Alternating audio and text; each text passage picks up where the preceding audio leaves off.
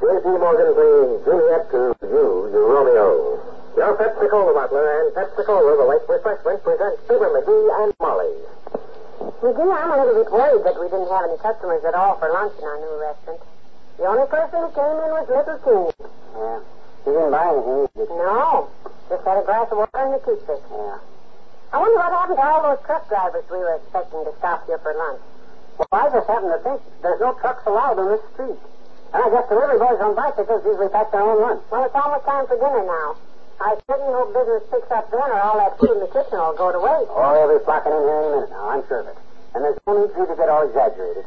Well, I know what you mean, McGee, but the word is not exaggerated. Exaggerated means to dig up a body that's been buried. Oh, my, no. You're thinking of exhaled. Well, I'm sure that's not right. Exhaled means to breathe out heavily. Well, that's just what I'm saying. You're breathing so heavily, I can tell you're all exaggerated. And there's no need to be. People like the idea of a restaurant being in a home like this. It means good cooking. Me parking a car out in front will bring in plenty of customers, too. I saw that car out there, McGee, but why did you paint the word taxi on the door? No, everybody knows it's a sign of a good restaurant if the cab drivers eat there. Having a taxi parked out in front will stimulate trade. Well, I hope you're right. I just couldn't warm up all that food again tomorrow. You won't have to. We'll be sold out. Now, remember how I told you to serve. Bring the bread and butter first. And if people fill up on that, they won't eat so much of the other stuff. Just remember, if everybody leaves 2 fried oysters on his plate, that means that every 6th portion we serve is pure profit. Oh, McGee, you can't do that. You must understand that there's a certain amount of waste when you run a restaurant. Why, you even wanted to rinse out the paper napkins and use them over again. Well, that's just simple economy, Molly. Any experienced restaurant manager knows that's where your margin of profit comes. Hey, Molly, the phone's ringing. It must be a carry-out order. You get in the kitchen and I'll yell at you. Now, don't get so excited, McGee. You must sound businesslike when you answer the phone. Don't you worry about me. Just get a load of this. Fibber McGee's restaurant. Fibber McGee, proprietor speaking. Oh, it's you, Doc.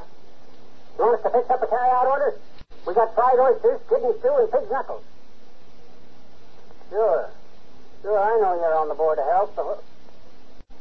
Well, no, but... Oh, it is, eh? 90 days? Well, can't I? Oh, I can't? Well, okay. Goodbye. Well, I'm ready, McGee. Yell out the order. The order is that we close up the restaurant, Molly. Doc Gamble's on the board of health. He says we haven't got a license to run this place, and we can't get one because this is a residential zone. Oh, dear. The last guy they nailed for running a restaurant without a license got 90 days in the workhouse. You know as well as I do, Molly, that I couldn't work 90 days in a row. I cracked up. But all of that food, what do we do with it? I know what, Molly. We'll pretend I'm a customer. I'll take fried oysters as an appetizer, and then kidney stew with a side order of pig's knuckles. And step on it, will you, waitress? I'm starved. Oh.